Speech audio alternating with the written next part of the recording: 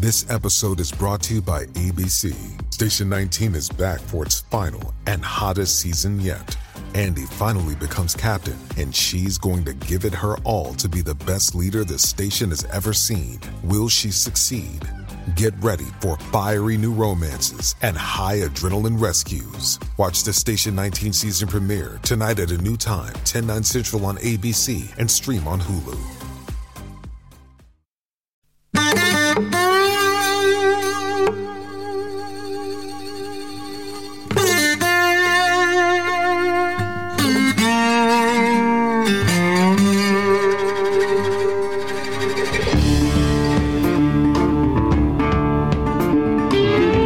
This is Trey. Thank you for joining us for a Thursday edition. It's the Q&A or Q and Mary Langston podcast, or just the Mary Langston podcast. Whatever folks want to call it, I enjoy it. Makes me think, which is a good thing. The questions are fantastic. They're relevant and they're thought-provoking. And I need that because I spend a lot of my time by myself. And I'll tell you this, Mary Langston, I don't know if this has been your experience or not. It's very hard to ask yourself a question that you don't already know the answer to. I mean, I spend a lot of time talking to myself, as you know, because we've walked through airports together and you've seen that. But how can I ask myself a question if I don't know the answer to it? I mean, I'm limited, right? Aren't I? You're right. And I think I remember from one of your books that you're supposed to ask questions that you may know the answer to. I think I phrased that incorrectly, but it was kind of centered towards that. No, you're exactly right. You do not want a lot of surprises in the courtroom. One thing you don't ever want to hear a prosecutor say is, "Oh my gosh, I wasn't counting on that." Are you sure? Wow, what a revelation. No. So that might be why. No, I remember getting some very startling answers in court, but you cannot change your facial expression. You have to act like that is exactly what you were planning on getting, even though it wasn't even close.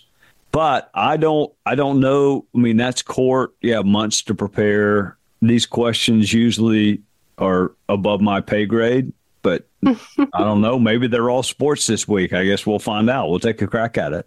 All right, let's do it. Thank y'all for sending us your thoughts and your questions each week. We hope that y'all will keep sending them our way. Trey, they're more legal focused today, but we'll end a little bit differently. But we'll start with a question from Brad, who writes, putting aside that Willis seems to have lied, what's the relevance of evidence at the criminal trial that the prosecutor was dating one of her deputies? And how is that relevant to the question of whether the defendants are guilty? Well, Brad, that is exactly the right question to be asking. So there are lots of interesting sidebars, I guess. I mean, people are interested in salacious details. I'm actually not. I mean, if I want to watch good, salacious, illicit love stories, I'm probably not going to be watching CNN or Fox or MSNBC. I'll pull up something on Netflix. So it's not that interesting to me, but it is riveting to a lot of other people. It's not common in most DA offices, but the whole fact pattern is really not common. But that's not what you ask. You ask, how is it relevant? What is the legal relevance? Fani Willis is a Democrat. Many of her defendants are not. That falls under the heading of being interesting.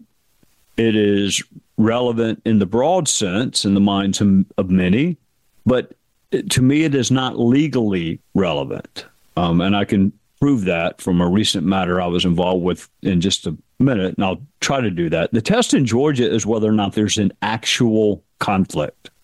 Is there an actual conflict with Fani Willis and or Nathan Wade standing to benefit? Primarily, we think of that monetarily from this prosecution. What would be evidence of that? A book deal could be evidence of that. Television deal, miniseries deal. Y'all will recall perhaps that the clerk of court in the Alex Murdaugh case had a book deal So she had a financial interest in it. That can be disqualifying. But that's the test in Georgia. It's not potential appearance of a conflict. It's an actual conflict. Another way to look at it is she somehow disqualified? Is she a fact witness? Because you can't be a fact witness and be the prosecutor. Is there some family connection with one of the parties or witnesses? If that's true, then chances are great you cannot be the prosecutor. The fact that a Democrat elected district attorney is going after a bunch of Republicans is not, I don't think, legally relevant. Nor would it be if the fact pattern were reversed and a GOP elected district attorney went after a bunch of Democrats. Is it not what we want in a justice system? Is it politicizing our justice system? 100%. Is it enough to show an actual conflict of interest? Probably not. So all of the stuff we saw, I mean, what I'm most interested in, honestly, is whether or not Fonnie Willis or Nathan Wade had conversations with the White House or the Democrat National Committee about going after Trump. That would be interesting, and that could be getting you somewhere towards an actual conflict, not a potential, not the appearance of impropriety. I mean, if Nathan Wade were being paid to pursue this, which he was, and the money was somehow laundered through him to her benefit, would that be enough? Probably. So public funds are going to him. No slight to Mr. Wade. I think he has a pretty thin resume when it comes to prosecuting complicated criminal matters, or really any criminal matter. Doesn't mean he's not a good litigator, but I don't think that's his background. I mean, I could be wrong, but I don't think it is. So you're paying a lot of money to somebody that doesn't have a ton of experience. You're dating that someone. Is that someone that you're paying with state funds to prosecute someone, to Trump and others, taking you on exotic trips and footing the bill? I mean, that's why we heard all the testimony about reimbursements and cash, and there are no receipts. And, you know, in certain cultures, you know, cash is kept in the house, and other cultures wouldn't understand that. That whole line of testimony was about whether or not Nathan Wade was, you know, somehow laundering money back to Fonnie Willis by paying for meals or trips.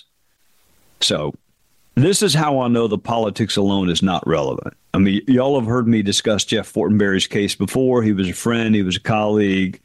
I'm intimately familiar with the facts of his criminal case, which he recently won on appeal. Republican member of Congress, for those of you who are not familiar with Jeff, targeted by the FBI and a Democrat prosecutor in California, to the extent that's not redundant, a Democrat federal prosecutor in California. And that prosecutor, in my judgment, had his own political reasons to prosecute Jeff. I mean, it would be a feather in his cap. He donated to Democrat causes. He was no fan of Republicans, me and Jeff included. Misled defense counsel about Jeff Fortenberry's status. The FBI agents lied about what they were talking to Jeff about. Not only were they not kicked off the case, the jury never heard a word about any of that. So, I mean, not only were they not conflicted out like the defendants are trying to do with Fonnie Willis and Nathan Wade here, the trial judge explicitly forbid it from being discussed. It wasn't even like remotely legally relevant in his mind's eye. So again, Jeff won on appeal.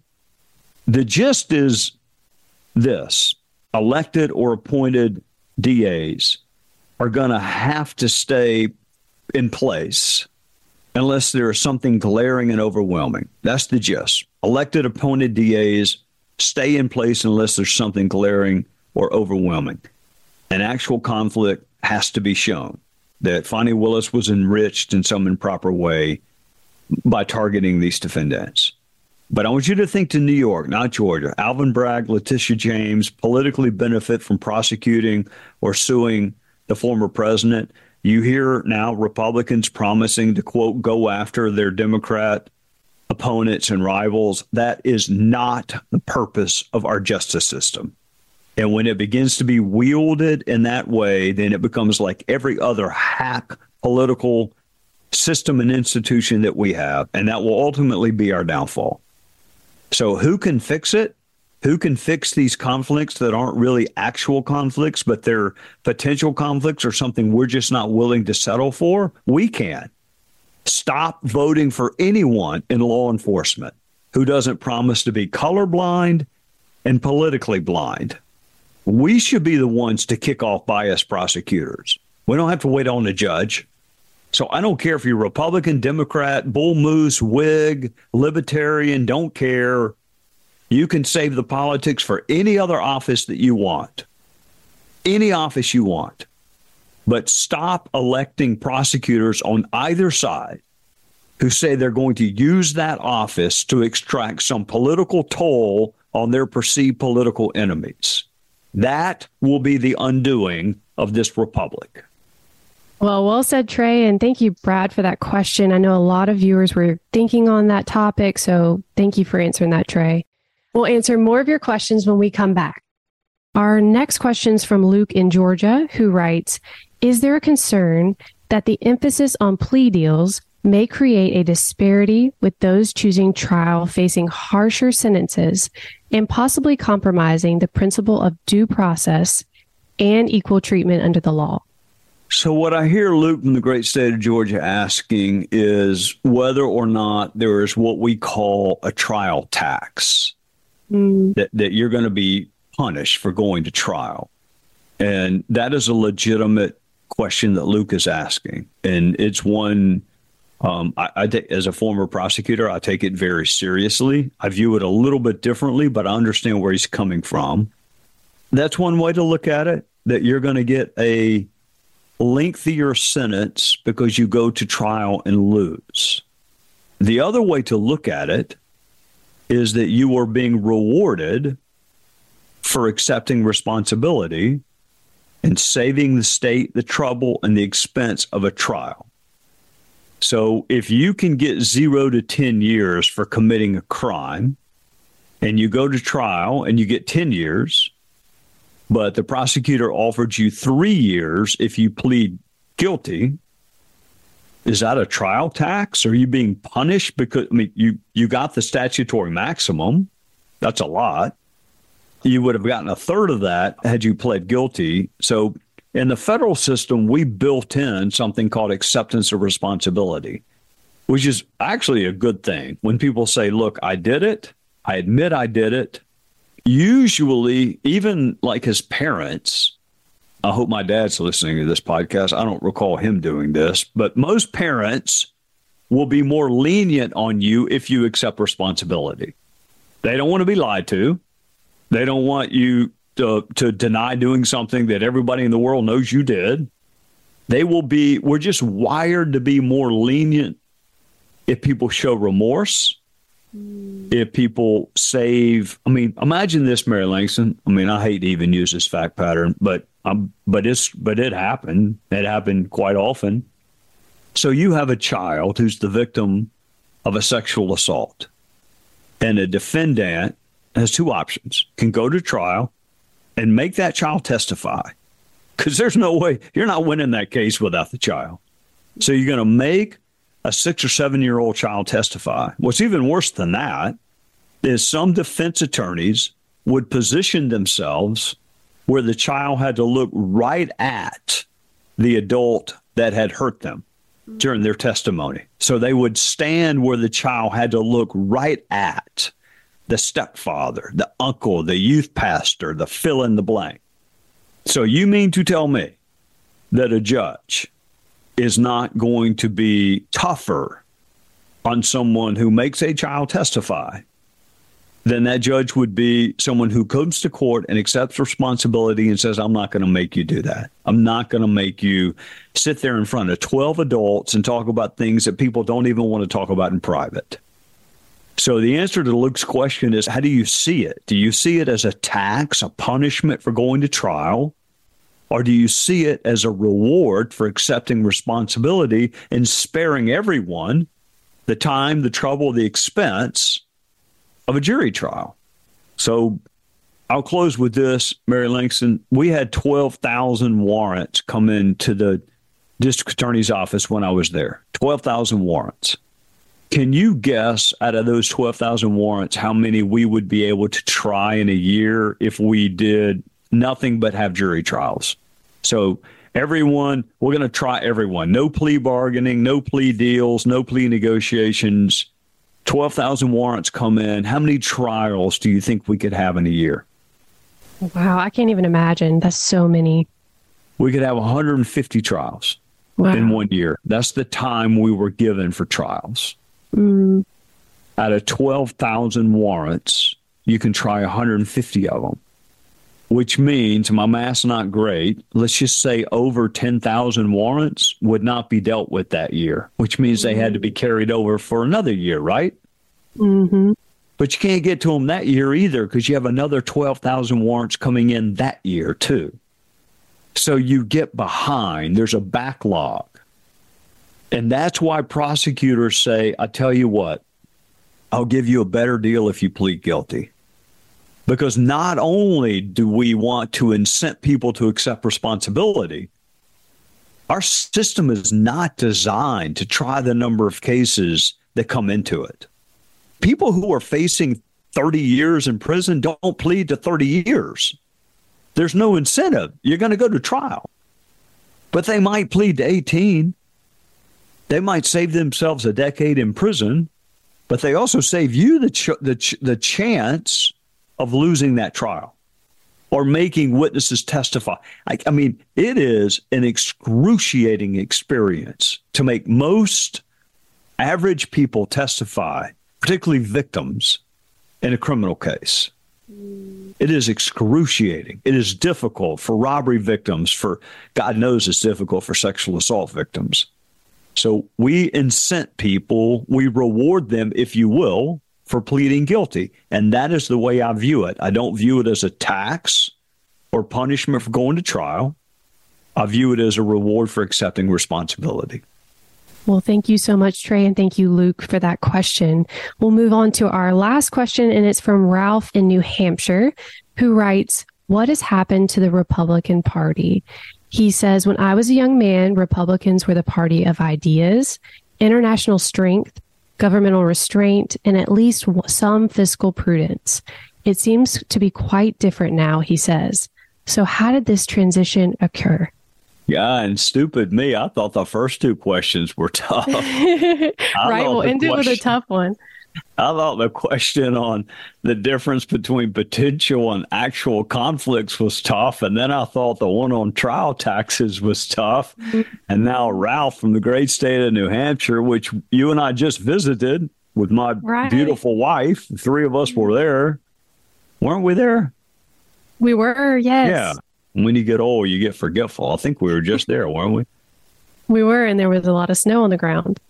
Yeah, there was. What happened to the Republican Party? I don't know, Ralph. I mean, I if you held a gun to my head and asked me what the Republican Party believes right now, it is so, first of all, I'm not sure I could answer the question. Second of all, it is very different, as you note, from what it used to be, which was conservatism. Conservatism I can define. Populism is much more amorphous, and I'm not a populist, so I would not be the person to, conservatism, a limited role for the federal government. So you start by looking at the Constitution and you say, okay, what is the federal government supposed to be doing? And then you have to contrast that with, okay, what's the state government supposed to, what are the obligations of the state government? And then what are the obligations of local government? And then what are the obligations of the family, the community, charity? So that's where I start. And that's where I think Republicans used to start, is that there's a very limited role for the federal government. We don't preach that anymore for two reasons. Well, I say two reasons. I can't read other people's minds. I'm not sure people believe that anymore. So that would be one reason. But I can't read people's minds. What I can tell you is that's a difficult argument to make. We live in a culture where the federal government is almost the first place people look, whether it's retirement, whether it's help with funding education. We all look to the federal government. You know, when you and I were there together, Mary Langston, the media loved to get hung up on how many bills Congress had passed. Like that was the barometer of success for us, was how many new laws could we come up with. If you're a limited government conservative, that is not your barometer of success.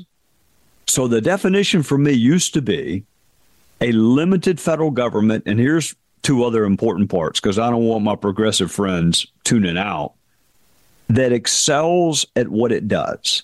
So when you decide that you are going to do something, when it is the appropriate exercise of federal power, that you do it so well, you get a score of excellent. So that's how I define it, Ralph, in the great state of New Hampshire.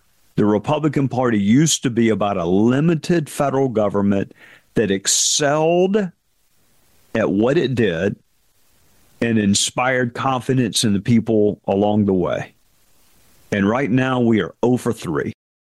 I don't know what the limits are. I look at the things, the ideas, and it's not to say they're not good ideas. Look, it's a good idea to give your spouse a Valentine on Valentine's Day. That's a good idea. It'd be a terrible thing for Congress to legislate. That's not government's business. So something can be a good idea, and it's not a good government idea. I remember right before the Georgia runoffs, there were Republicans that were kind of outbidding one another over how much money to give to people because of COVID. And there are people who lost money during COVID. I mean, government said you can't open your restaurant. There are people who lost money. The conservative, what used to be Republican way of looking at that is if government took something from you, you are to be compensated and made whole. If government did not take something from you, if you did not suffer a pecuniary loss, a monetary loss, then you're not entitled to anything. But that's not what I heard Republicans talking about. Republicans have become the party of populists. What do the people want? Let's repeat it back to them and hope that our tribe is bigger than your tribe. That's what politics is now. What's much harder is to persuade people that there's a better way. That's harder. It requires effort. It requires a relationship. It requires more than just an X or Twitter account or an Instagram account. You have to know what you're talking about, and you have to present it in a persuasive way. So what happened to the Republican Party? If you held a gun to my head and said, you know, we used to be the party for like keeping communism in check. And, you know, I see prominent, I guess, Republicans, and they sound like Vladimir Putin disciples. They sound like they really like the guy. It is the most amazing. It's just Republicans used to police their own. You know, we didn't have to wait for the media or someone else to kick out a Republican who did not meet our expectations with his or her personal life. We did it on our own. Not anymore. I don't know what happened to that party, Ralph. If you don't know what you believe, then I mean, you really ought to find another line of work. If you can't tell people this is what we stand for and why. And it just seems like right now in politics, the progressives are easy. Government should run everything. Conservatism is government should run those things that are delineated in the Constitution, and the rest goes to the state. And if it's not the state constitution, it goes to the individual. We used to preach personal responsibility, community responsibility, familial responsibility. We used to preach that, but we don't do it anymore. So I don't know what happened. I don't know when it transitioned. I don't know when doctrinaire conservatism became like a joke and everything now is populism. I don't know when that occurred, but it did. Well said, Trey. And those are all the questions that we have for today. Do you want to take a crack at those three, Mary Langston? Because I don't. I don't know. I think they asked the right person with you, especially with those. I think I was over 3 on those. I don't think so. I think that was great. It felt like we were in a college class or something. I wish you were my teacher when I was in school. I think I would have made better than like the C's that I brought home. Well, C's are all right. At least that's what my dad used to tell me.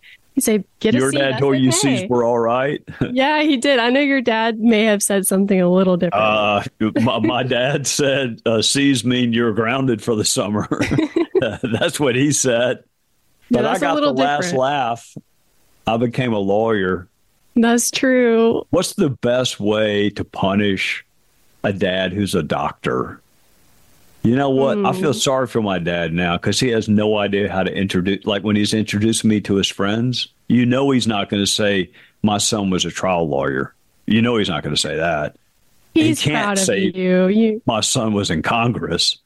So I think what he says now is my son co-hosts a podcast with a wonderful, beautiful soul by the name of Mary Langston Willis. I think that's what he says now.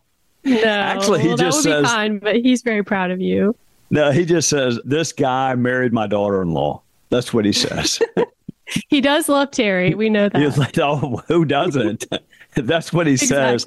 His claim to fame is, you see this beautiful, sweet, kind woman here? My son married her. That's his claim to fame. Oh, well, I know that part's true, but I also know he's very proud of you. That'd probably be my mom. But let's hope next week that I don't get any questions that require me to think about the difference between actual and potential conflicts. Hopefully, instead of like, what does the Republican Party stand for? Maybe someone can ask me if infinity is a number or a concept. that might be easier. Or why do bad things happen to good people? Oh, my. Or who did Cain and Abel marry?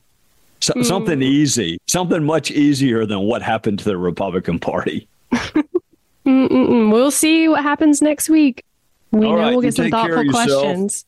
And I guess by the time we talk next, the South Carolina presidential primary will be over. And who knows? I mean, maybe the whole thing will be over. I don't know. A lot can happen in a week, but I hope I talk to you between now and then. If not, we'll see you next Thursday. And everybody have a great week. And thank you for listening to the Mary Langston podcast. The Trey Gowdy podcast. And thank y'all. We'll see you next Thursday. Bye-bye. Listen ad-free with a Fox News Podcast Plus subscription on Apple Podcasts. And Amazon Prime members can listen to this show ad-free on the Amazon Music app.